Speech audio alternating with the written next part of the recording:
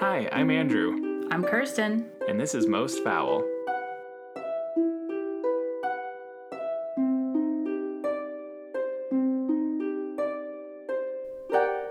All right. Kirsten, my friend. Yes. So, listener, right off the bat, elephant in the room. We didn't have an episode last week. I, unfortunately, was with COVID. And COVID was a part of me. The test immediately had a red line. There was no 15-minute wait required. The COVID was very excited to announce itself on the test. Oh, it was sad. Not only because I don't like to know that my friends are not feeling well, but you really worked so hard to not have it for so long.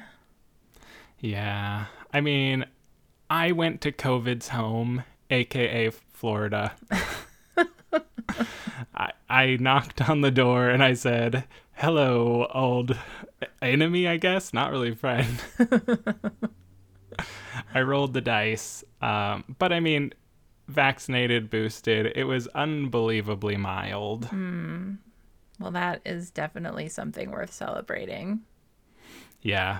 Just waiting for that negative test to go through so that I can have some sense of normalcy back. Which it's weird to think about the post-COVID pre-infection normal. Yeah, it's I read an article that I don't know that it made me feel better, but the title was like, "Yes, you're going to get COVID again and again and again." And I was like, well, if that truly means we're like truly in the epidemic phase where it's just a different strain of a flu, like, so be it. I mean, to me, other than like 1.5 days of fever and headache, the sinus stuff was like no worse than a cold. But again, I know that I was lucky. You know, it's been 2.5 years. COVID has mutated down in severity. Yeah. Plus the vaccines, like not to say that some people don't have long COVID and it's still a very real thing. I was just very lucky. Yeah. I mean, medical science is pretty amazeballs. It's so great to be back, and for none other than episode 40. 40. Yeah. I can't believe our little idea at the beginning of COVID. It was the beginning. I mean, we've been doing this for nearly a year of released episodes, but it's been so much longer when we go back to the ideation. Yeah, we first started really in earnest in February of 2020. So just a few weeks before the world changed forever. It's unfathomable. It is. So in episode terms, we're middle-aged, but we're almost one officially, publicly. And to all of my friends out there, I can't believe you're still listening. Right? I had a friend yesterday text me about something I said in one of the podcasts and how they want to get International McDonald's. And I was just like, I can't believe, because, you know, it's a weird ask to ask your friends to like listen to this thing you do. Mm-hmm. But a year later, I can't believe people are still listening. I know. It's the same for me. And I find those folks the most flattering of all because, again, they know us, so they could get this just by texting us. They don't have to tune in and listen. But yeah, it's cool. So we're still ideating on our 1-year anniversary episode. We haven't made our final decision. And because life has been a hot mess for the last, I don't know, it feels like 6 months. We're not as far ahead as we like to be or as we used to be back in the beginning in terms of planning and recording weeks in advance. So we'll probably, I don't know, decide that soon. But looking forward to the 1 year anniversary episode. And a quick shout out to the hundreds of you who listen that we don't know. Oh, totally. I feel a little safer with you all because it's like, okay, these people don't know me. It's fine. I don't have to be as self-conscious. But I mean, flabbergasted that you all are also on this ride with us. And we're just so happy that you like this little show that we make. Yeah.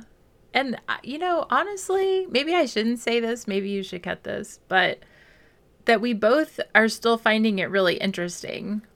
I don't want to say I have a problem with follow through, but I sometimes get bored.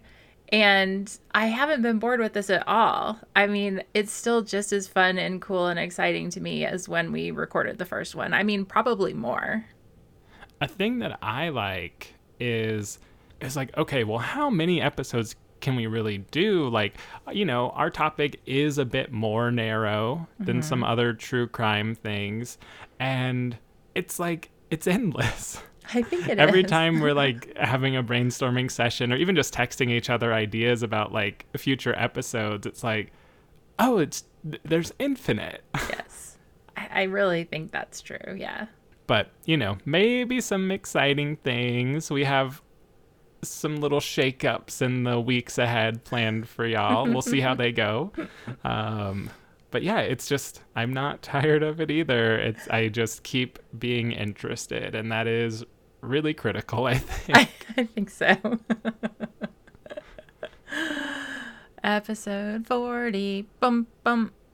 Episode 40, bum, bum. Lordy, look who's 40. Yeah. Fun. So we had some, housekeeping's the wrong word, some follow-ups with previous episodes. Do you think get into them now, get into them after? What do you think in terms of flow? I think let's start with that. Circling back to some things that we talked about in, I don't know, the last 2 or 3 or 4 episodes that have either kind of more has happened, more has been released. It feels like what we talked about before. There have been a couple of things that my opinion has kind of changed, or, I recalled talking about certain things and then thinking, oh, I wish I could kind of add to that what I had talked about previously. Yeah. So maybe the owl in the room of the staircase. Yes. Yeah. Because when we talked about it the first time, we had only seen the first episode because it had just been released. And now I've seen all but one. I haven't seen the last episode. How about you? I haven't finished it yet either. Yep. But this was the one that came to mind thinking that I wanted to follow up because we did the 2-part on the case itself and we talked a little bit about the show. But again, we hadn't really seen that much of it. But honestly, and it pains me to say this because I love everyone in that show. I love Colin. He's my alternate universe husband. I love Tony. She's my alternate universe best friend. But I didn't end up really thinking it added much to the understanding of the case. And the storytelling seemed really chaotic. So yeah, it's not my favorite. I am still enjoying. I'm looking forward to how they choose to end it, like what their final words are going to be. I do think it could have been less episodes.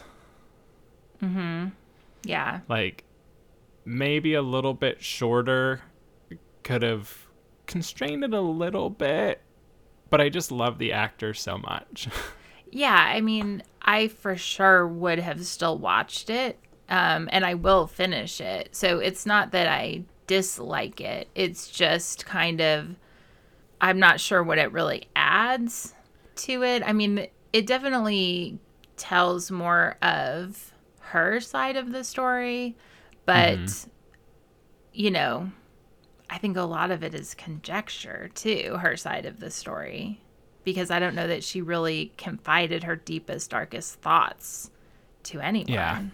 So, yeah, I for sure would watch it. I would recommend it even. But if you don't know about the case, I wouldn't recommend someone go into it blind. So my husband didn't know that much about the case, and he had a really hard time following the timeline.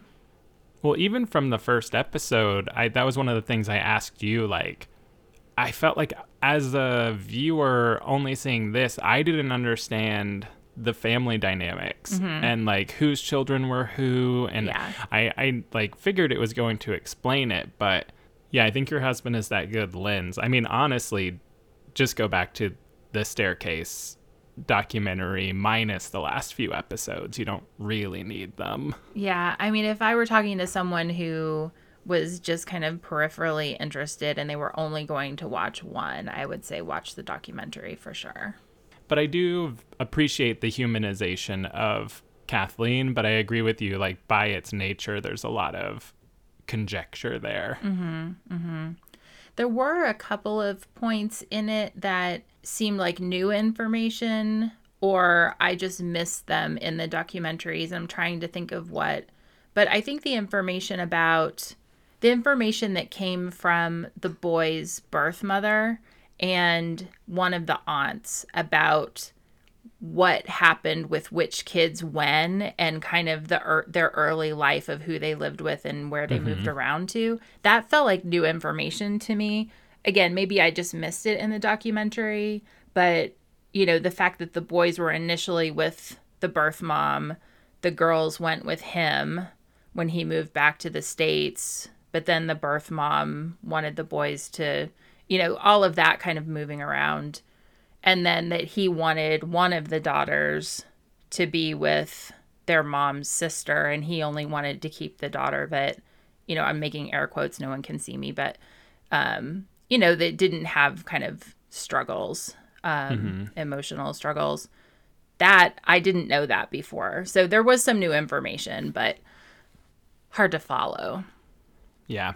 And I think that would have just been, like, glossed over in like probably a 5-minute moment in the documentary that's like, here's a quick rundown of the kid situation. Like, it didn't go into that because it wasn't the point. Yeah. But it did feel like in making the point, it was a bit damning for him.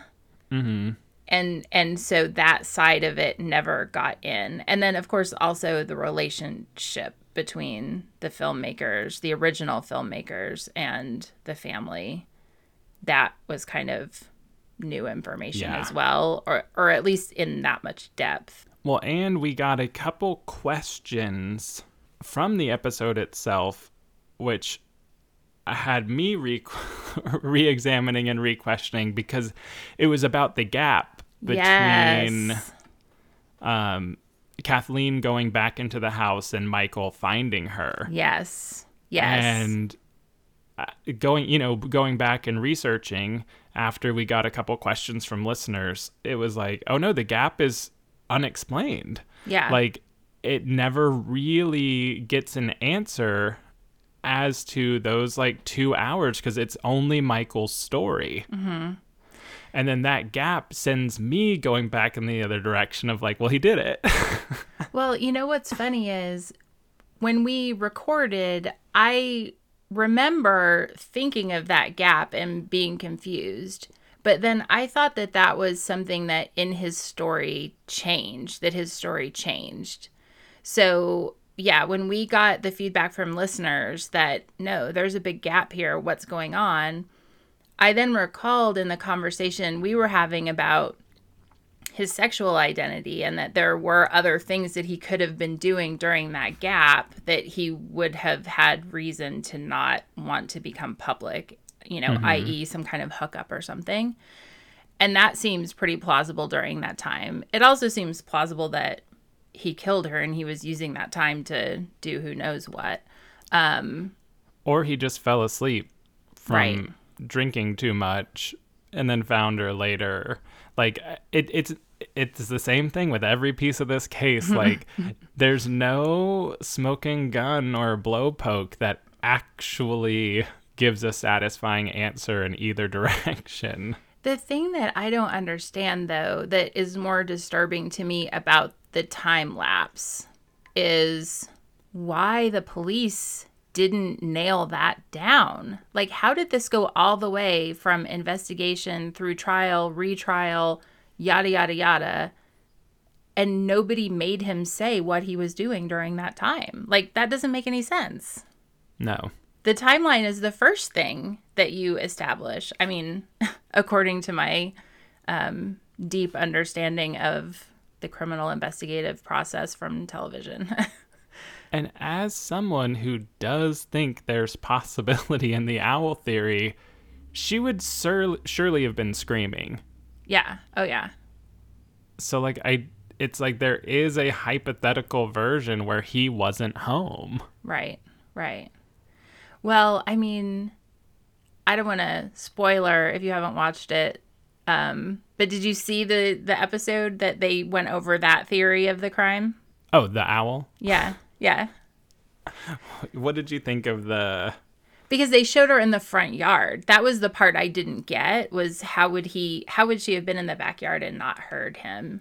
I mean, I know the property's big, but if she were in the front yard, then I could see her screaming and him not hearing. Although... But it's still full conjecture of like, well, yeah, but who's to say she was in the front yard? No, I know. The whole thing, it doesn't make any sense. I mean, I don't know. I definitely don't see it as this huge miscarriage of justice the way they portray it. I mean, yeah.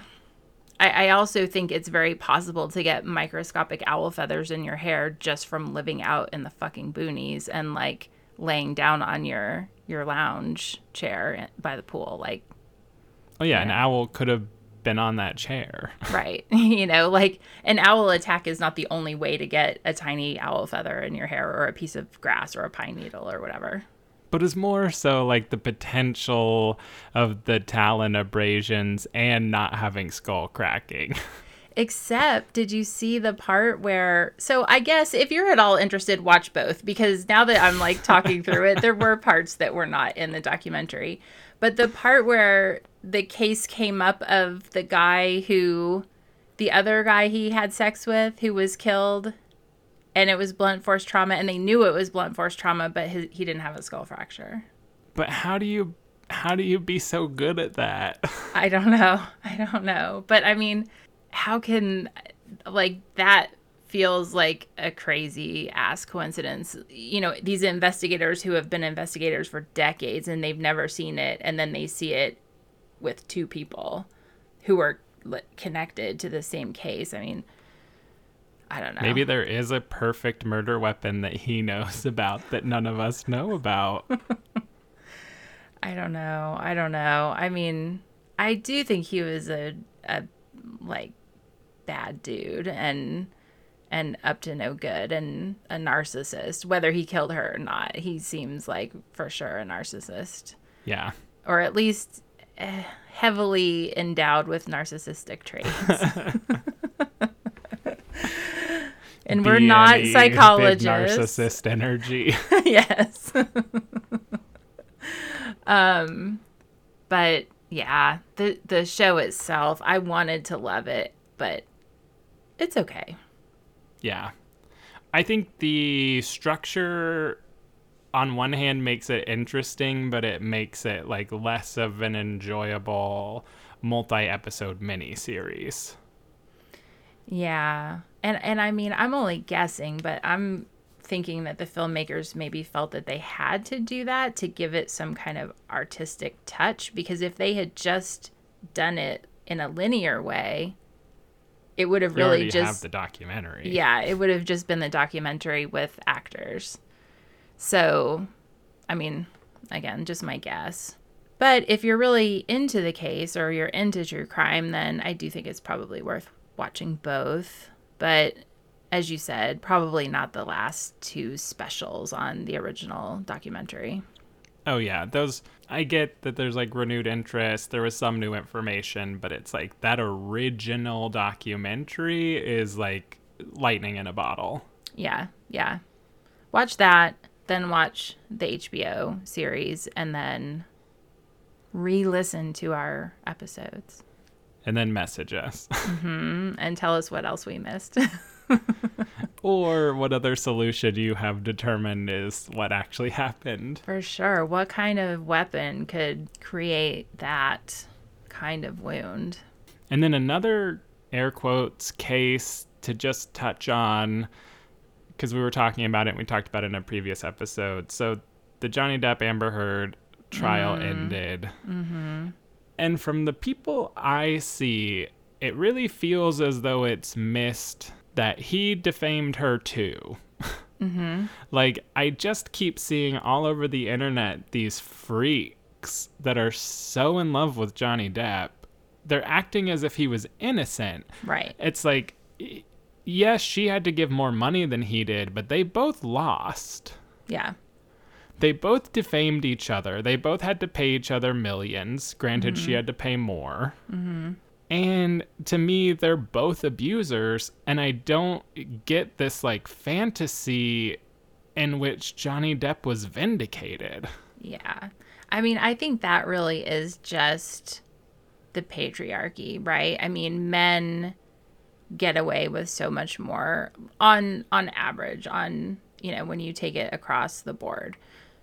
And, you know, men's crazy ass behavior is still considered eccentric, or, you know, someone drove him to it, or whatever, the lone wolf kind of idea. You know, it's a one-off, it's an anomaly, he's a lone wolf, like all of these kind of explanations that are mitigating factors. But a woman acts crazy and that's just it. She's bad. You know, there's no kind of counter narrative to that, I think, unless you can spin it as she's pathetic and, you know, downtrodden, or and I think that Amber Heard just has enough kind of backbone and, you know, whatever her kind of mental state and her behavior, she won't play the typical victim. She is a victim because she's a victim of abuse, and she won't play that kind of narrative that our society allows for our female victims. You know what I mean? Well, and it's just so complicated because I think she is also an abuser. Right. Like, this just happened to be a case where both people were bad people. So this is one that I wanted to come back to because you know, the last time we talked about it, I basically said the same thing, like two bad people. But since then, I've heard some domestic violence experts say that there's no such thing as two abusive people in a relationship, that one person is the abuser and the other person's behavior may kind of escalate to respond to an abusive situation. I just don't know enough about it to speak to that with any kind of understanding, but I just wanted to put that out there because, you know, we don't want to do any harm to the work of domestic violence advocates or be unwitting kind of supporters of a culture that excuses domestic violence.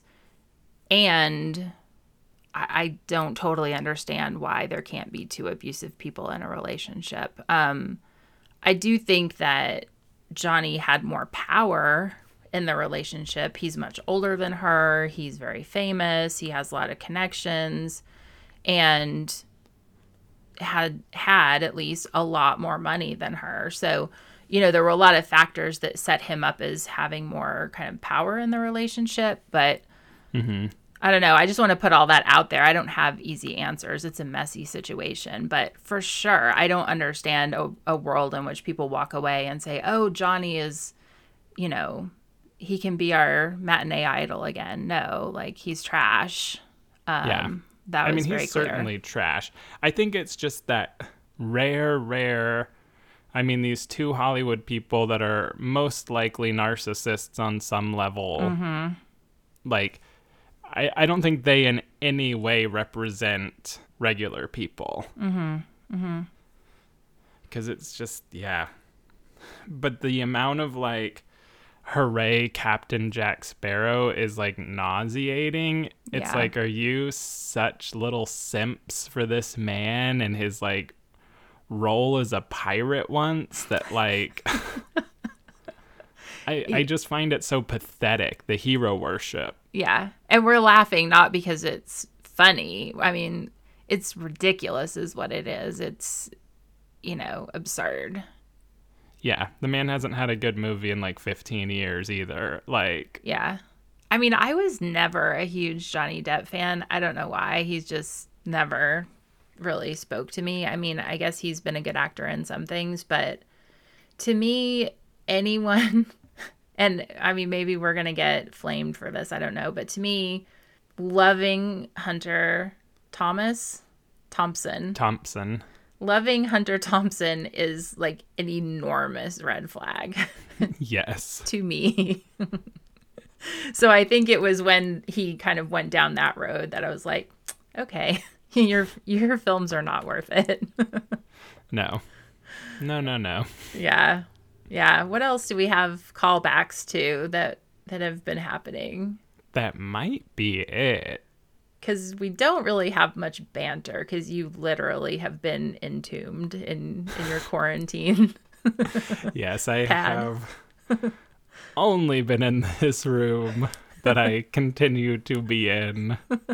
But as long as all the tests are negative, that will end in like one day. And Yay. I'll be able to freely explore the rest of my apartment. Then everyone can expect our top shelf banter once again. Yes, I'll still be mostly confined to the apartment because of other health stuff, but it will be less than this one bedroom. Oh, it's not funny. So yeah, looking forward to that. I can't think of a fun transition into... I don't think there is a fun transition into this one. Should we just jump right in? I think so. I'm still trying to think of something. Nope, got nothing. Let's just jump right in. All right, I'm going to take a drink. Okay. Well, this week, as I'm sure you can tell from the title of this episode, we are talking about the case of the Menendez brothers. Yes. And this is a huge, huge case, but I am really excited to dive into this one, Andrew, because as I was doing my research, I discovered so many things that I didn't know, and I actually was alive and cognizant when this happened. So the crime itself actually happened on my birthday when I was in high school. Yeah. So I'm going to kind of just tell this one free form this time. We don't really need to set the scene. The scene is modern day Beverly Hills. We're talking about the brothers Joseph Lyle Menendez, who goes by his middle name Lyle, and his brother Eric Galen Menendez. They were born in the late 60s, early 70s in New Jersey, New York, to parents Jose and Kitty Menendez. Jose was a exec for home videos, which I don't know, maybe we do need to set the scene in terms of telling our younger viewers what home videos are and what that whole industry was. Essentially VCRs and videotapes of movies and kind of the aftermarket for movies after they left the theaters. And Jose was a Cuban immigrant who had moved from Cuba in the 50s just as the revolution was starting. And like many Cuban Americans, had family in Miami and the Florida area. But he moved to Illinois and went to college in Illinois, and that's where he met Kitty. They got married when they were pretty young. They had Lyle when they were living in New York City, and then they moved to New Jersey where they had Eric. But all during this time, Jose's career was really taking off. He started out kind of just working his way up. He trained to be an accountant. By the time the boys were, teenagers, preteens, he had worked his way up, and he was an executive in the recording industry. And he had been involved in signing and doing productions for bands like Duran Duran, my favorite in the 80s, and the Eurythmics. So a big deal. Yeah. Around that time, 1986-ish, they moved to Los Angeles. Jose wanted to get into the movie business. So to do that, he transitioned to the home video industry. The family bought a huge kind of hacienda-style mansion in Beverly Hills. They lived near celebrities, the rich, the famous, and the boys continued in high school in California. The boys were both very good tennis players, but they were kind of mediocre students. And the older son, Lyle, he managed to finish high school, and he even managed to get into Princeton, I think partially because of his tennis playing. And Eric was still in high school or finishing up high school. So now we kind of transition into the period right before the crime. The boys, I think Lyle must have been home for the summer. The boys did some burglaries in their neighborhood. I think really just because they could. They didn't need the money. Both of them were on their parents' credit cards and had the ability to spend kind of an insane amount of money on the credit cards. They didn't have limits. The limit was the limit on the credit card, so $250,000, which... Oh, my God. yeah, is an insane amount of money even now. So... 30 years ago, more than 30 years ago, that was just kind of unthinkable amount of money. I'm pretty sure my first credit card limit was $2,000. So mine was of this vintage, and I think mine was like $200. And so I think these were just kind of thrill crimes or, just kind of up to hijinks in a way, because again, they didn't need what they were stealing, but they were caught and they were arrested, and their father, Jose, bailed them out of jail, kind of used his connections and his influence to have the charges dropped, and then paid off the families of the mansions that they had broken into to keep it all quiet. So that's kind of what the summer before the crime was like. Mm-hmm. Then on the evening of Sunday, August 20th, my birthday, 1989, Jose and Kitty were in their den. And I'm picturing it as kind of an open concept kitchen den kind of area. And I might have missed it, but yeah. I don't remember. I think this might be your first reference of Kitty, just that she's their mom. Oh, yes. Kitty is the mom, the wife, the mom. And so they were in the den. I have some reports saying that they were standing. I have other reports that I think are more credible, having them on the couch in the den, with Kitty having her head in Jose's lap. And the boys came in, well, young men, came in and just started shooting. Apparently there was no kind of dialogue. Jose was hit in the back of the head. They used a Mossberg 12 gauge shotgun. And ugh. Yeah, so, I don't think we have to go into gruesome detail, but a shotgun is a kind of weapon that inflicts a lot of damage, especially at close range, and they were at close range. So the first shot was to Jose's head, the back of his head, and it killed him immediately. Kitty was also shot, but she was not killed immediately, and she got off the couch and was kind of crawling and trying to get away. And this is an important point. I mention it because it comes up later. Lyle, at one point, went to his car to reload, and then he came back in, and that's when he delivered the fatal shot to Kitty, again in the head. In total, I think Jose was shot 6 times and Kitty was shot about 10 or 12 times. Yeah. And just as a point of information, I looked this up because I didn't know. The type of shotgun that they used holds 8 cartridges. So when they went out and reloaded, it was 8 shots. But they each had a shotgun. So each of them had 8 shots.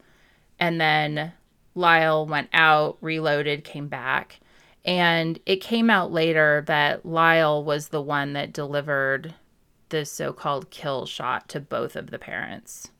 But both of them were involved. Both of them shot them. Yeah. So, again, we're just sticking to the facts at this point of what happened, and we'll get into kind of different versions and all of that later. Afterwards, both of the men reported that they stayed thinking that the police would come because of all of the noise and the shots, but the police didn't come. So at that point, they determined that they were going to go and give themselves an alibi and essentially try to get away with it. So they changed, they took showers, cleaned up, got changed. They took the shell casings and the guns with them to get rid of them. And they went to the movies. That was going to be their alibi. And they went and then they came back. They said that they were going to attend another event, but they needed to come home to get money or get something from the house. And that's when they, quote unquote, found them. And then at that time they called 911. And I think there are recordings of the call, but, they were distraught. They were crying when the police came. One of the men was on the front lawn weeping and kind of hysterical. The police investigated, and initially the police suspected a mob hit.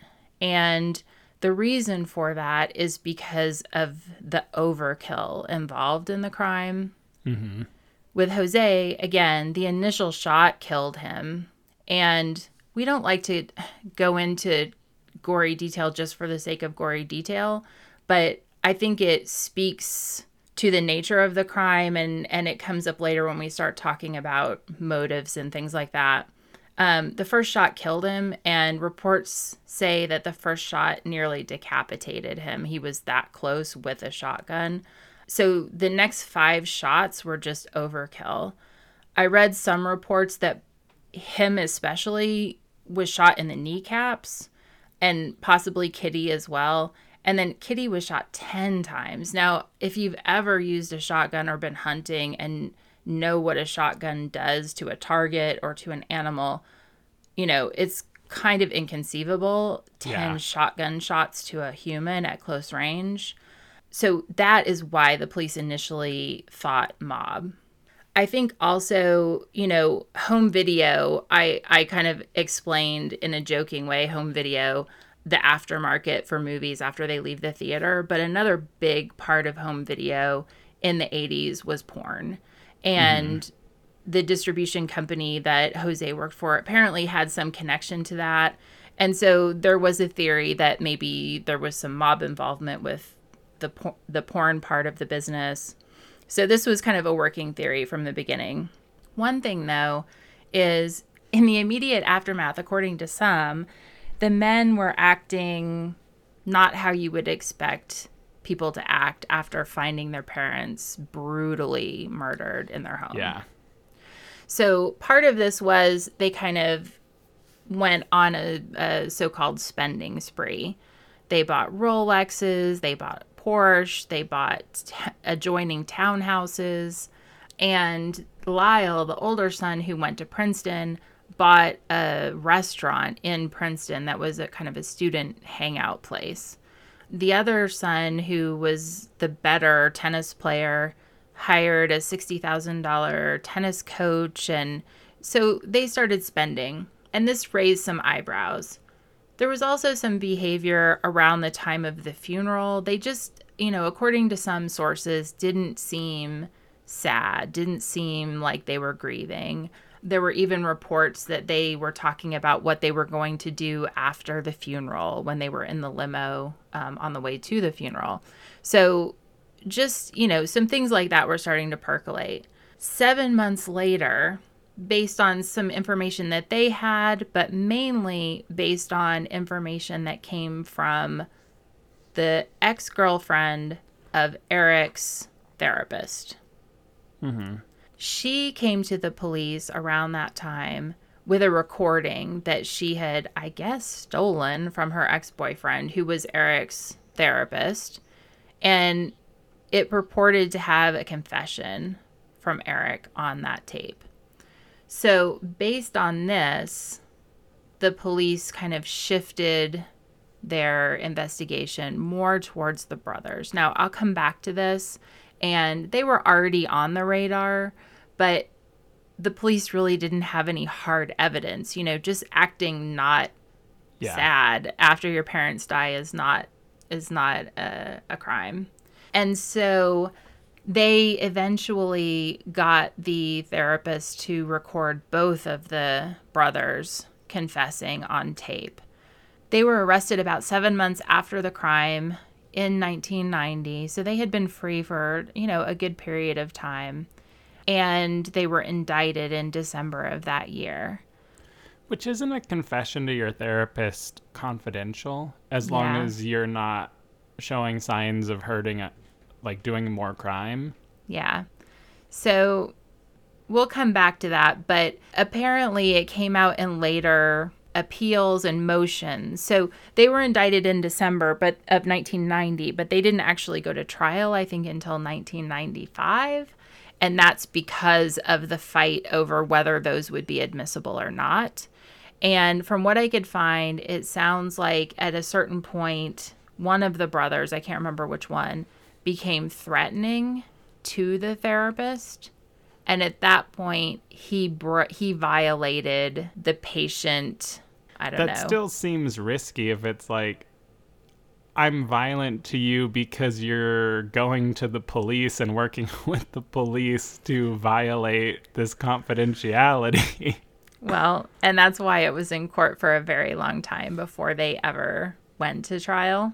So we can talk about that, the admissibility of it. But in that original trial, they were both indicted at the same time. They were put on trial separately. So they were not tried at the same trial. They each had their own juries, their own judges, their own everything. And during that trial, the defense that the brothers mounted was self-defense. So how could you claim self-defense, you might be asking? They revealed for the first time publicly at that point that their father had been sexually abusing them since they were young children.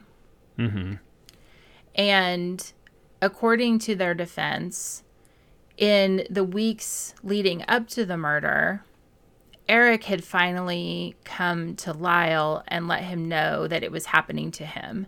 So according to their defense, both of them, it had begun at an early age. For Lyle, it started at 6 and went until he was 8.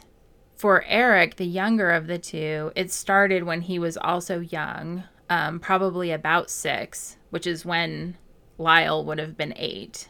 Mm-hmm. So, the way pedophiles work is they kind of have an age at which attraction sets in.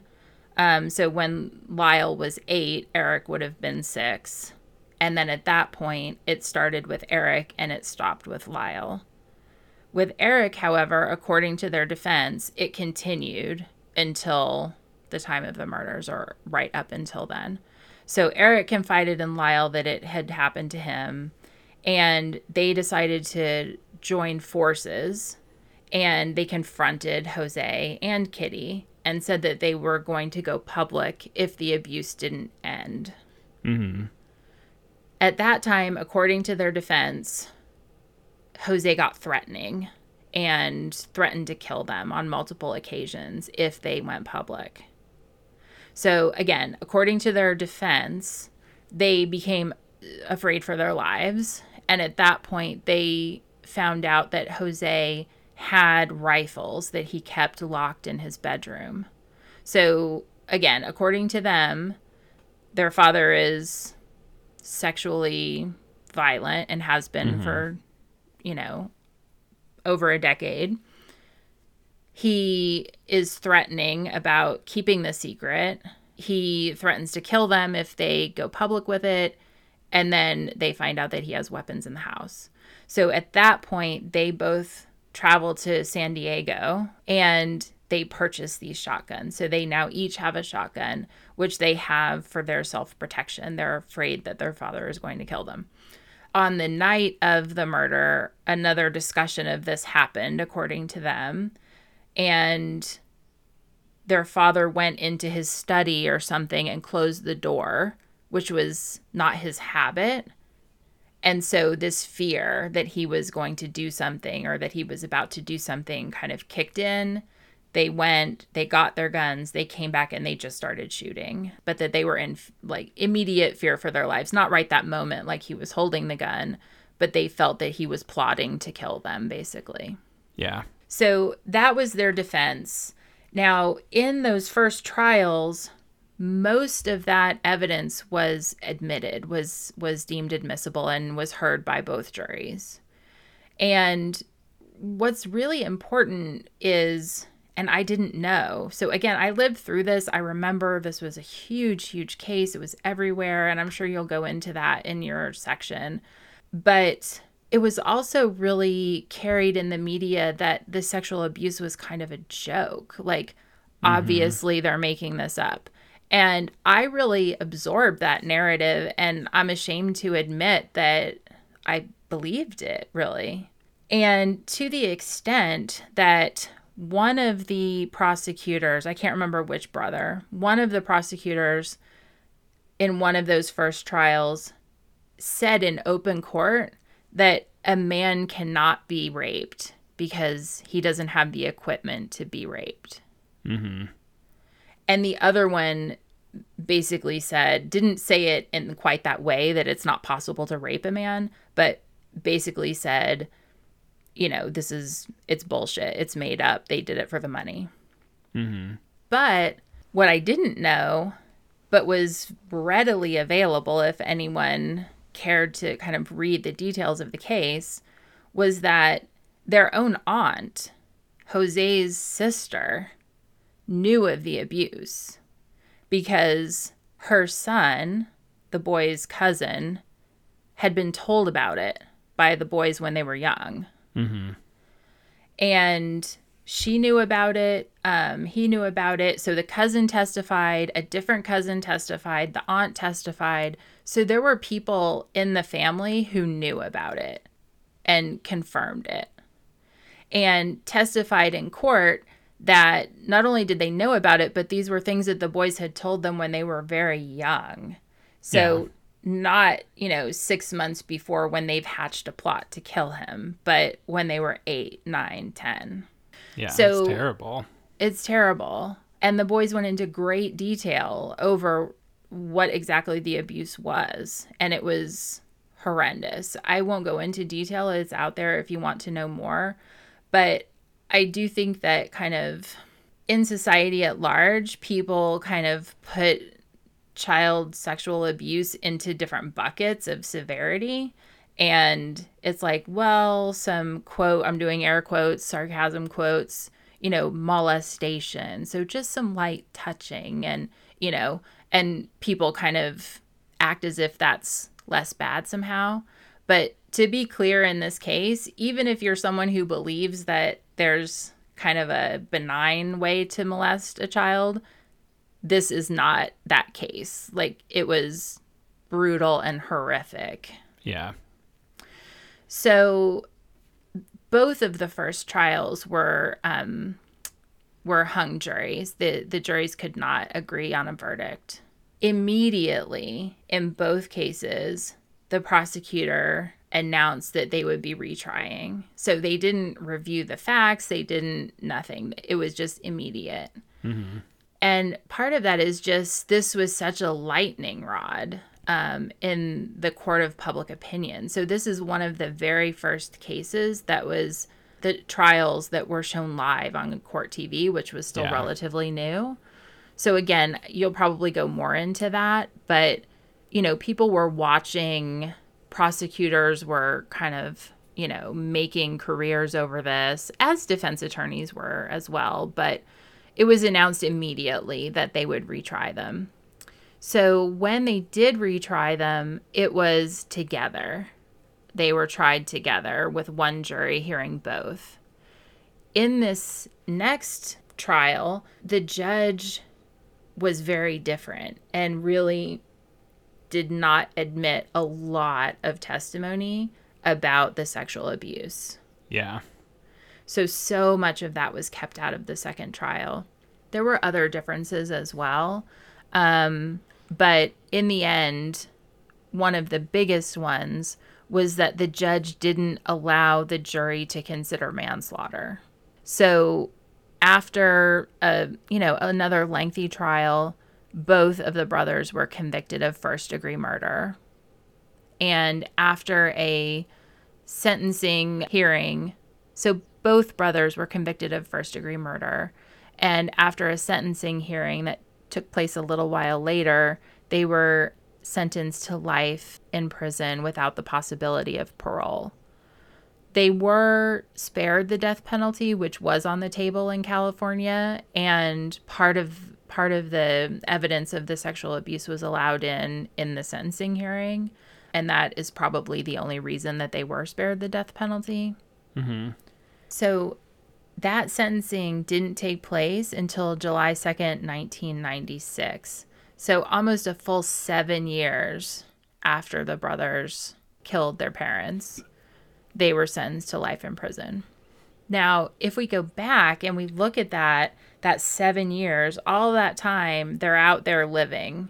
And, well, not all of that time. The last 4 of it, they were incarcerated while the trials were happening. But up until that time, they were kind of out there living. And again, they were spending, they were showing up in pretty stereotypical 80s kind of high fashion. So neon sweaters and popped collars and Rolexes, and they just didn't come off as very sympathetic. And I think if we think back to the 80s and the me decade and Reaganomics and every kind of class struggle, capitalism on roids kind of thing going on here.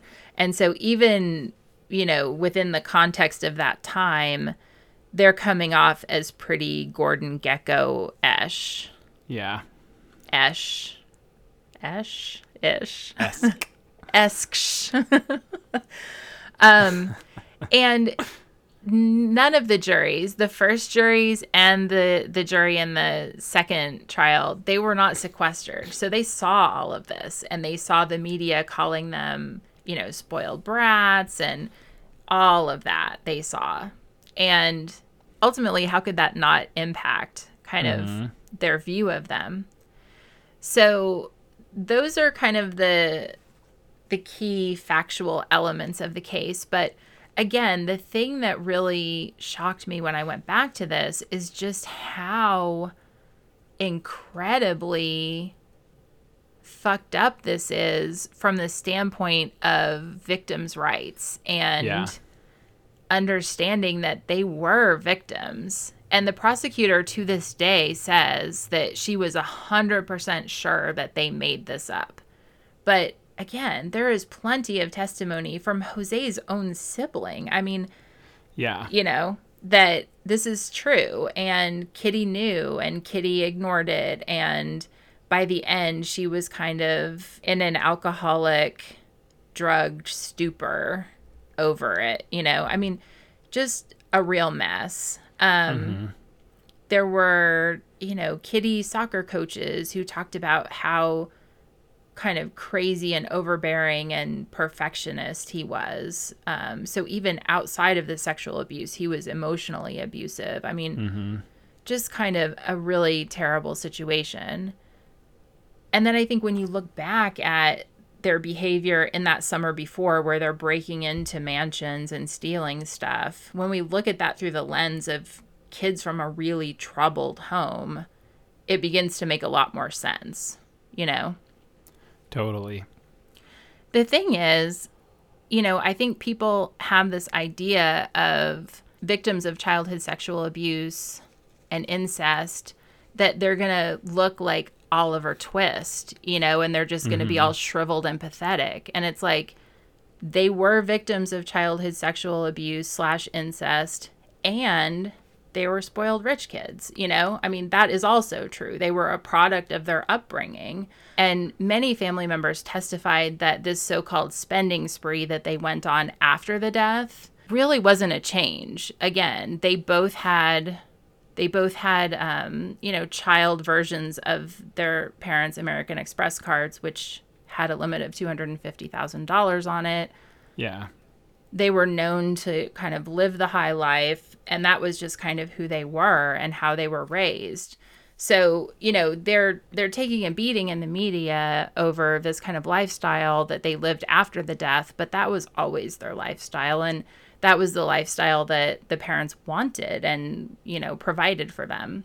The prosecution, though, and you know, kind of the way that they made their case was that the motive was money, and they wanted the money. Maybe they thought they were about to be disinherited, or they wanted, you know, more access to it. They had a lot of different theories, but they didn't really have any evidence. But when you take all of that time of them in the media being obnoxious rich guys, yeah, and then this idea of, oh, they wanted their parents' money, then they kind of came up with this circumstantial motive that the second jury, without a lot of the really graphic testimony about the sexual abuse, kind of bought, essentially. And it's like they already had the money. Right, they already had the money. But, you know, they claim that they either were about to be disinherited or they thought they were. But again, there was never any evidence for that. That was just their speculation. Yeah. So, you know, in looking back at this case, I'm so glad that we decided to do it. One, I think it's something that, you know, our younger listeners or our international listeners may not know that much about. They may know the name because it would be hard not to, but they may not know that much detail about it. But also because I feel like in my own mind, I had it so completely backwards. And, you know, in doing the research for this, I pulled a lot from an article by a journalist named Robert Rand. And you're going to talk a little bit more about this, but he was one of the first journalists to be on the case. He was in Miami. He was reporting for, I think, the Miami Herald. And they wanted to do, I think, the kind of Cuban American angle. And so he went out to interview the brothers before they were publicly identified as suspects. And so he got really incredible access to them. And he talks at one point in this article, and we'll link to it in the show notes, that he spent, you know, about 6 hours one day talking with Eric, and he met the aunt and, you know, really got a look behind the scenes. And he's the only journalist who attended all 3 trials. Uh-huh. And then he continued reporting on it, essentially for the last 30 plus years. He's been reporting on it. At one point, he wrote a book and he had 900 pages. He's done so many original interviews with all different people, you know, roommates at Princeton of Lyle's, all different people. At one point, he was subpoenaed by the prosecution to testify because some of the evidence was evidence that he had uncovered through his interviews. And so in reading through his article, just, you know, the overwhelming feeling is that if this happened today, it would have a completely different outcome because our understanding of incest and childhood sexual abuse is so different, and how victims of this kind of violence and trauma behave, you know, and totally what comes of that. And so I think that he is still working on trying to uncover evidence that will be justification for another appeal or a retrial. So they did appeal and they went through the state process, and basically they just hit brick walls every step of the way. What they need now is new evidence. Yeah, because they've exhausted all of their appeals. Yeah. So, I mean, we can talk more about it, but one little kind of bright spot in this, if you see them as victims, as I do now, they were separated immediately after the trial. Mm-hmm. And Rand, this journalist, reported in this article that I read that he felt like this was done out of spite almost. They were separated immediately and taken to different prisons, Mm-hmm. and were kept apart for over 20 years. It wasn't until 2017, after the publication of this huge article that he did for Playboy around that time, and then I think a 6 or 8 part series that was based on that article and his book draft, that the prison system finally allowed the brothers to be moved to the same prison. Now, they had been appealing and trying to make this happen for years. Every year they would put in the request, and every year it was denied. After his information came out, it was finally granted. So I think in 2018, they were finally put in a prison. So they see each other at meal times and during, the exercise time. But for 20 plus years, they could have no contact with one another except by mail. Yeah, it's crazy. I mean, I'm glad we dove into this one. To me, they were just kind of like punchlines because I was a child. Like, Yeah. I wasn't aware in real time. And then it was just sort of like that legacy of like, oh, the Menendez brothers. Yeah. Yeah. Well, I feel like when we even chatted about this, and I don't know if we chatted about it on the pod or just offline, we were talking about doing this one, and we talked about, am I making this up? I feel like we talked about one of them being married or both of them being married, and I said something like, oh my God, like, who does that? Who marries these people, And now, I mean, it's just such a surprise to me that, again, I lived through this. I was kind of quasi-aware of it. I've read about it many times, and there's so much information that I didn't know. Yeah. And really that this is such a really sad, sad case. Sad all around. Yeah. Well, do you want to hear about kind of the pop culture side of things? Absolutely. So, unsurprisingly, and probably for a lot of the wrong reasons, the Menendez brothers have been a staple in pop culture. The trial itself was a pop culture milestone. Like you said, it was one of the first to be televised gavel to gavel on court TV, and millions watched. So, I don't know about trial of the century, especially like 1 year before OJ, but like huge. And like you said, like especially with the retrials and losing all of the sexual abuse, I hate to say teeth, but like the teeth, it was like the whole defense was so neutered by the judge, and then having prosecutors, and I'm sure like late night comics just making nonstop jokes about sexual abuse. It's just insane. Yeah. Yeah. Well, Rand actually mentioned in this follow-up article, or maybe he has a great website too. He mentions that he's not entirely convinced that there wasn't some collusion between the judge and the prosecutors to essentially secure a conviction to save face the year after the OJ. So the first trial happened the year before, and the second one happened the year after. That the second trial wasn't some kind of, cleaning up the public image kind of thing. Which I think that's a piece, the more we dive into this, and then plus just the realization of 2022 at this point, that like, you can't trust cops, you can't trust prosecutors. I mean, not that you can just trust defense attorneys either, but like, this air quotes perfect system is so unbelievably fucked all the time. Yeah, yeah. So like, of course that could have happened.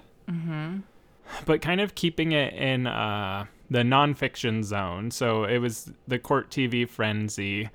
And then in the year 2000, Court TV had a show called Mugshots, and they did Menendez Brothers, Blood Brothers. In 2010, A&E did a documentary actually about Eric's wife that was titled Mrs. Menendez. So there's a lot of information there, kind of, I saw about Eric's wife, which is pretty interesting. 2025, Barbara Walters Presents American Scandals featured the Menendez brothers in an episode entitled The Bad Sons, which, again, you hear that. I mean, obviously, yes, it's sons that killed their parents. Like, of course, it's like the easy go-to of like the bad sons, but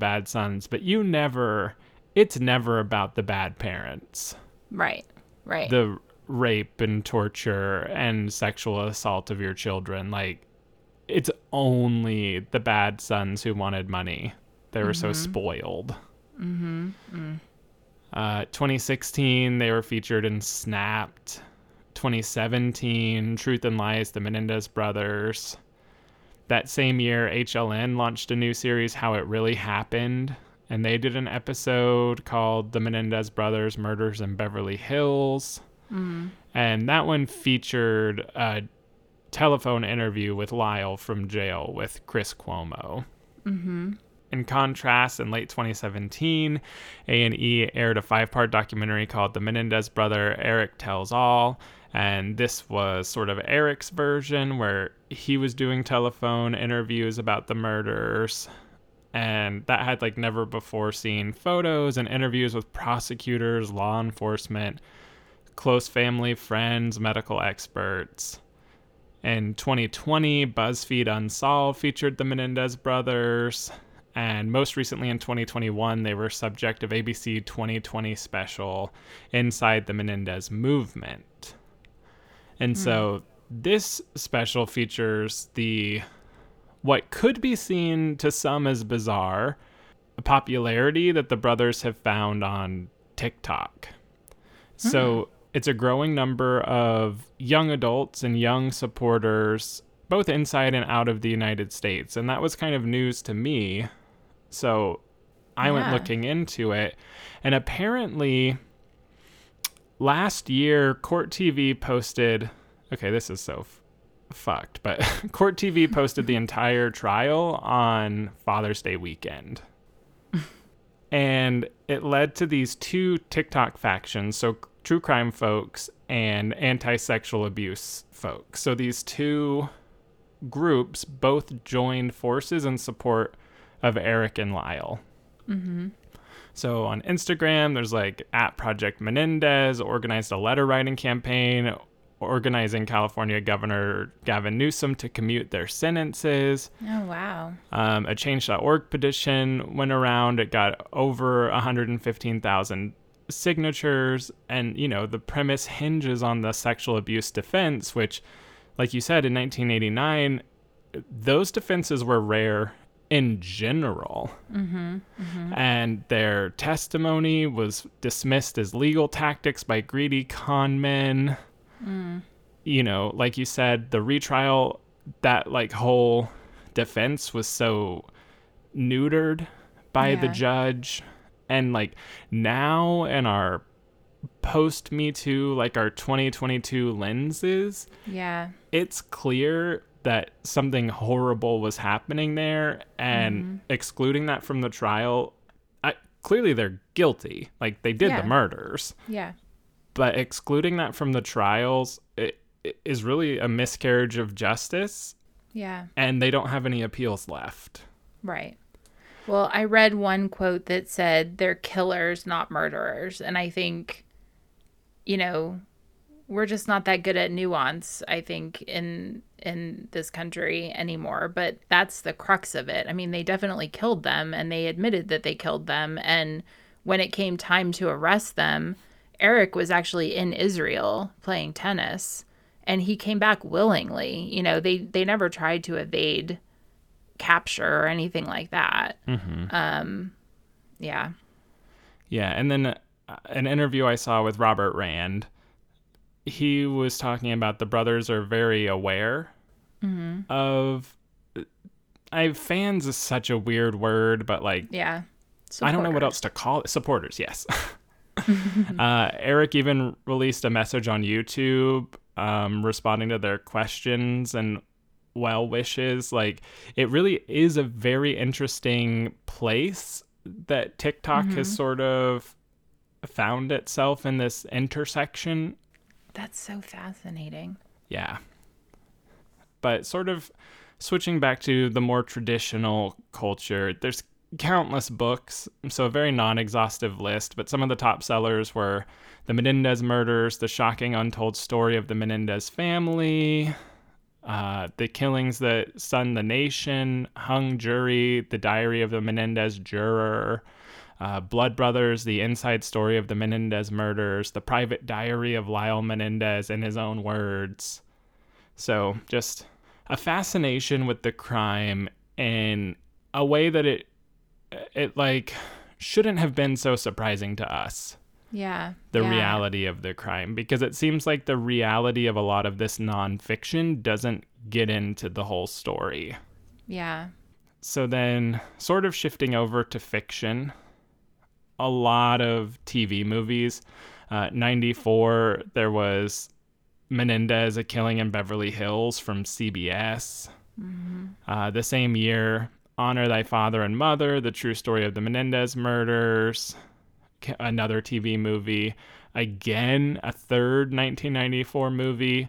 The Menendez brothers were loosely depicted in the crime film Natural Born Killers, which, directed by Oliver Stone, starring Woody Harrelson, Juliette Lewis, Robert Downey Jr., Tom Sizemore, Tommy Lee Jones. The film tells the story of two victims of traumatic childhoods who became lovers and mass murderers. And so loose inspiration, obviously not a direct retelling. But that movie was a big success. It grossed $110 million against a budget of $34 million. It received mixed critical response. Some critics praised it, the plot, acting, humor, combination of all of the above. Others found the film overly violent and graphic. And it's also notorious for its violent content and inspiring copycat crimes. So much so that it was named the 8th most controversial film in history by Entertainment Weekly. Really? Wow. Yeah, there's a lot of folks who really liked this movie who went on to commit crimes. So, causation, correlation, but still. Yeah. And then another one that was interesting to me, 96 is now cult classic The Cable Guy. The black comedy starring Jim Carrey, directed by Ben Stiller. The Menendez brothers and the media frenzy are parodied in one of the trials that are happening throughout the film. Interestingly, or at least interesting to me, the film was written by first-time screenwriter Lou Holtz Jr., who had the idea for The Cable Guy while working as a prosecutor in Los Angeles. Oh, interesting. And I'm assuming son of the Lou Holtz, Possibly. Notre Dame coach. Random. But yeah, like, ultimately the Cable Guy side of things, he just had the idea of seeing, like, a cable repair person in his mother's building late at night. And, like, that was like, oh, well, what if there's, like, a scary version of a Cable Guy? But yeah, the crimes, the frenzy, the true crime, all of that, he was a prosecutor at the time. So interesting. So it wasn't quite as successful as, like, other Jim Carrey mega hits, but it grossed over $100 million, and it was a solid hit. Wow. And aside from its cult status, it's also attributed to helping Jim Carrey pursue more serious roles that led to The Truman Show, Eternal Sunshine of the Spotless Mind. It's one of Jim Carrey's favorite movies. And then just last bit of sort of ripple effect.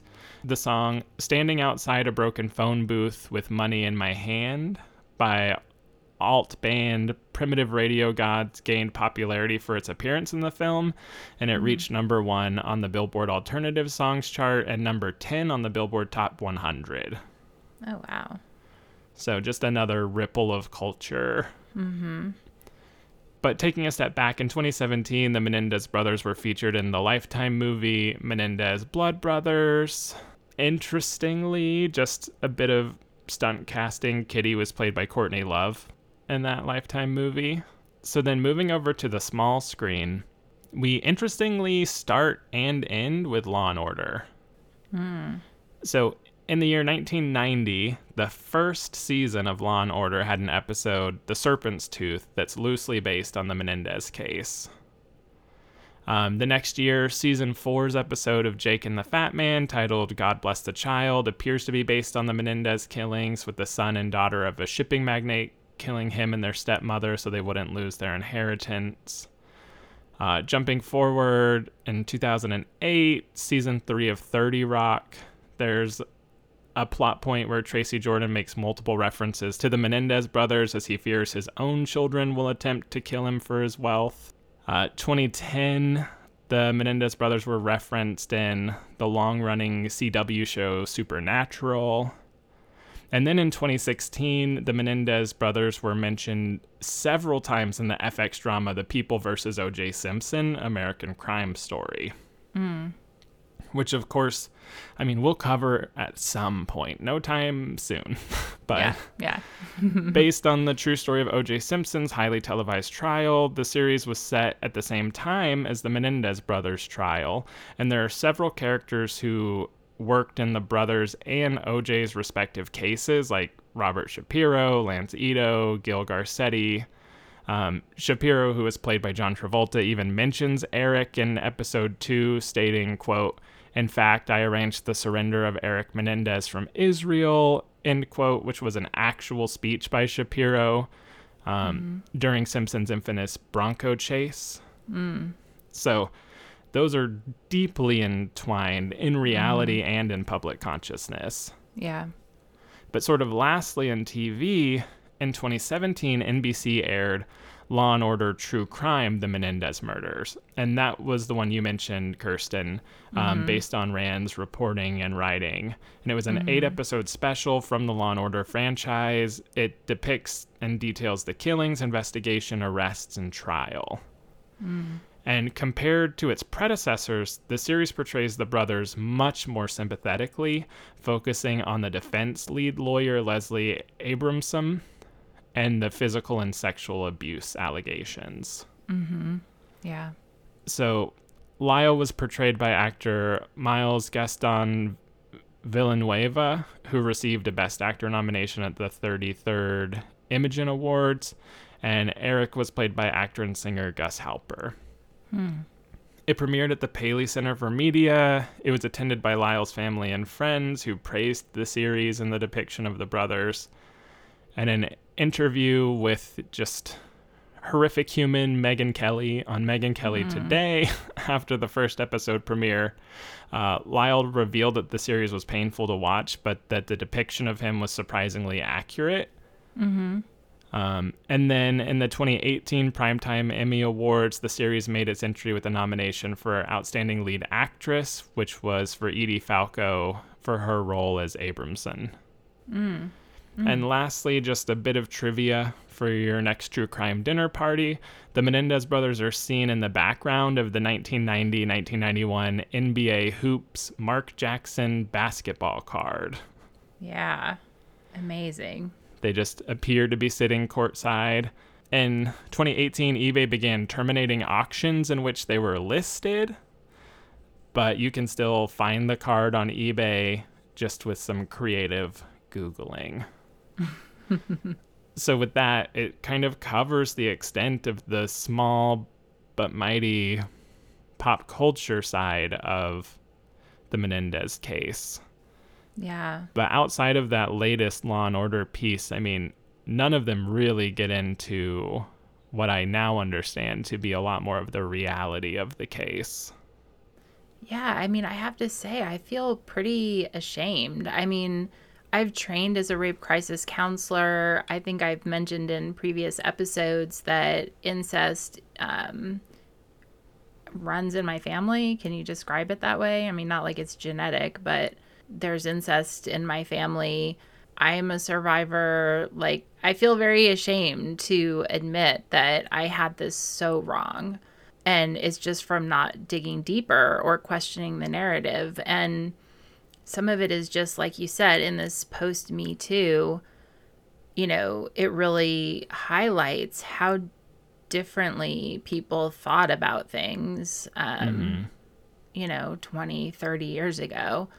And I think, you know, I've read different things from male survivors that people still believe that it's not, I don't know if they believe it's not possible to rape a man, but that's kind of false, you know, a false narrative, or that it's not as bad somehow. Or, Well, I mean, even when you look at the narrative today of female teachers, like, right. It's just such a, like, it's no surprise at all that male victims of abuse are so underreported. Yeah. It's like a real shame. And like, truly, I had no idea this even factored in to the Menendez case. My peripherals, and again, I was really young. Yeah. But like, my peripherals even into adulthood was like, oh, they were rich guys who killed their parents for money. Yeah. That was it. That was what I knew of the case. It was kind of that punchline, kind of like the 30 Rock punchline, like, oh, I hope my kids don't murder me for my money, like the Menendez brothers. Right. Well, I mean, I knew about the sexual abuse allegations, but I was a teenager. I wasn't someone sitting and watching the trial on court TV. So probably everything I knew about it, I got from People or whatever. And I knew about them, but I bought the narrative that it was just made up to get off. But if it were a civil case, I mean, I'm not a lawyer, but if it were a civil case, to me, the evidence is strong enough. It would have held up in a civil. Oh, yeah. You know, there are pictures of them naked, sexual pictures that were presented at trial. Like, it is a fact that. Well, and it was strong enough to have hung juries in 2 separate trials before the judge and the prosecution decided that wasn't a worthy argument. Right. Which is bananas. So, you know, I mean, to me, this is just, it's pretty sickening. And if they had been convicted of manslaughter, or, you know, I don't think they probably ever would have gotten justifiable homicide, because their lives were not in imminent danger. Yes. But if they had gotten manslaughter, they for sure would be out by now. Well, because it doesn't seem like there's any risk in a repeat offense at all. Right. And this many decades in, like they for sure did it. They for sure covered it up. Like, it's not that they're just innocent. Mm-hmm. But for them to spend the rest of their lives in prison just seems absolutely wrong. Right. Totally. The other thing is, Lyle has actually started up a support group for survivors of sexual abuse in prison and is really active with that. And to me, you know, we talked about this a little bit when we covered the Parker Hulam case. And one of those women kind of went on to live a life of penance. And we kind of talked about whether we thought it seemed sincere or whatever. But, you know, that's a pretty long time to continue an act, especially once you've already been convicted and you've exhausted appeals. Why would you keep up with this act that you had been sexually abused by creating a support group if it were all just an act? I mean, None of that makes sense at all. You know, so I'm not saying that, you know, that they weren't spoiled. They were. I mean, you know, there's no doubt about that. But that was how they were raised by their parents, to be that way. They were, you know, they lived in Beverly Hills. They ran in a fast, wealthy crowd. That was their life. You know, they didn't know any different. And, you know, both things can be true. To me, this is a big case of both and. Totally. And I mean, honestly, if I had been sexually tortured by my dad and, like, my mom didn't give a shit to stop it for 15 years, would I be happy that they were dead? Probably. Would I be enjoying the fuck out of their money? You betcha. 100%. So, I mean, you know, there's that side of it too. Like, would I have gone to that extreme? I don't know. And I don't think anyone can know who hasn't been sexually tortured for 11 years. But would I have been sorry they were gone? I don't think so. No. So super interesting case. And honestly, for me, really humbling, and kind of, in my mind, points out the importance of covering cases in the way that we do, because there's so many narratives out there and pop culture ripples that are bullshit. I feel the same way. I would have, even I think when we suggested it, it was like, yeah, we can cover them. It was a big trial. Like, Yeah. it was not with any of the knowledge that we have now. Yeah. So I'm just glad that we did. And I know, you know, for like the 200 or so folks that listen, like, hopefully we can help spread the reality that the narrative is kind of bullshit as well. So I'm really glad we ended up Absolutely. covering this one. So much.